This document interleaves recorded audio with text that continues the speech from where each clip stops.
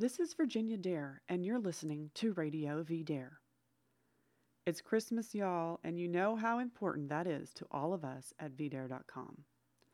In fact, every year, some mainstream media outlet comes out with a new hit piece on Bill O'Reilly or whatever other conservative host because it was VDare.com who actually coined the war on Christmas. Well, we did. So we might as well take a little while and talk about why we think it's so important. Obviously, having a festival at this time of year goes back to the Romans, if not further, and we're all familiar with how the history of Christianity and Christmas is pretty mixed up. After all, the Puritans and the New England Pilgrims weren't exactly fans of Yuletide cheer. But that's not what drives the strange modern hatred of Christmas. We live in a country where people are honestly offended, or at least pretend to be, when kids sing carols as part of a concert, or put up decorations on a public street, or wish someone a Merry Christmas.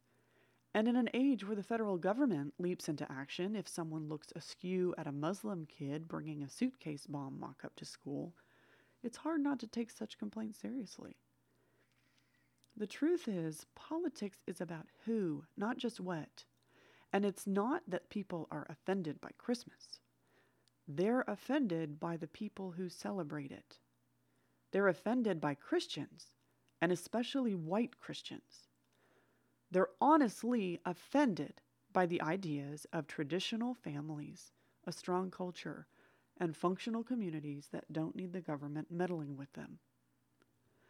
Not long ago, it was announced that white Christians are now a minority in the United States of America. Somehow, I don't think that means they'll be getting affirmative action anytime soon. It's important to remember this reduction to minority status happened during a period when the political right won most of the popular victories.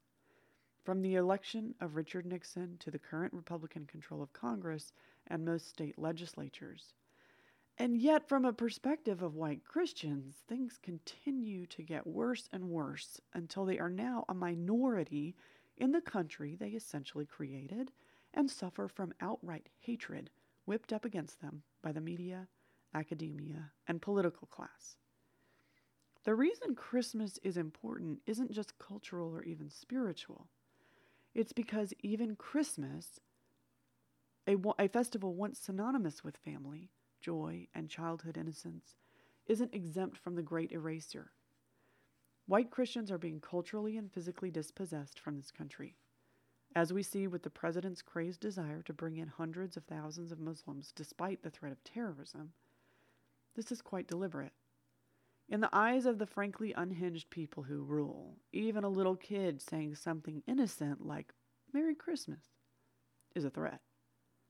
And in some sense, they're right. If you have a common culture, you are a people. If you are a people, you might actually start to organize as a people in defense of their own interests. And as we see the media's response to Donald Trump, anything that even hints at that sends them into fits of hysterics. So say Merry Christmas, not just because it's our culture, not just because it's part of the beauty of the season, but because it's one small step towards reclaiming our common destiny as a people and a nation. Merry Christmas from all of us at VDare.com.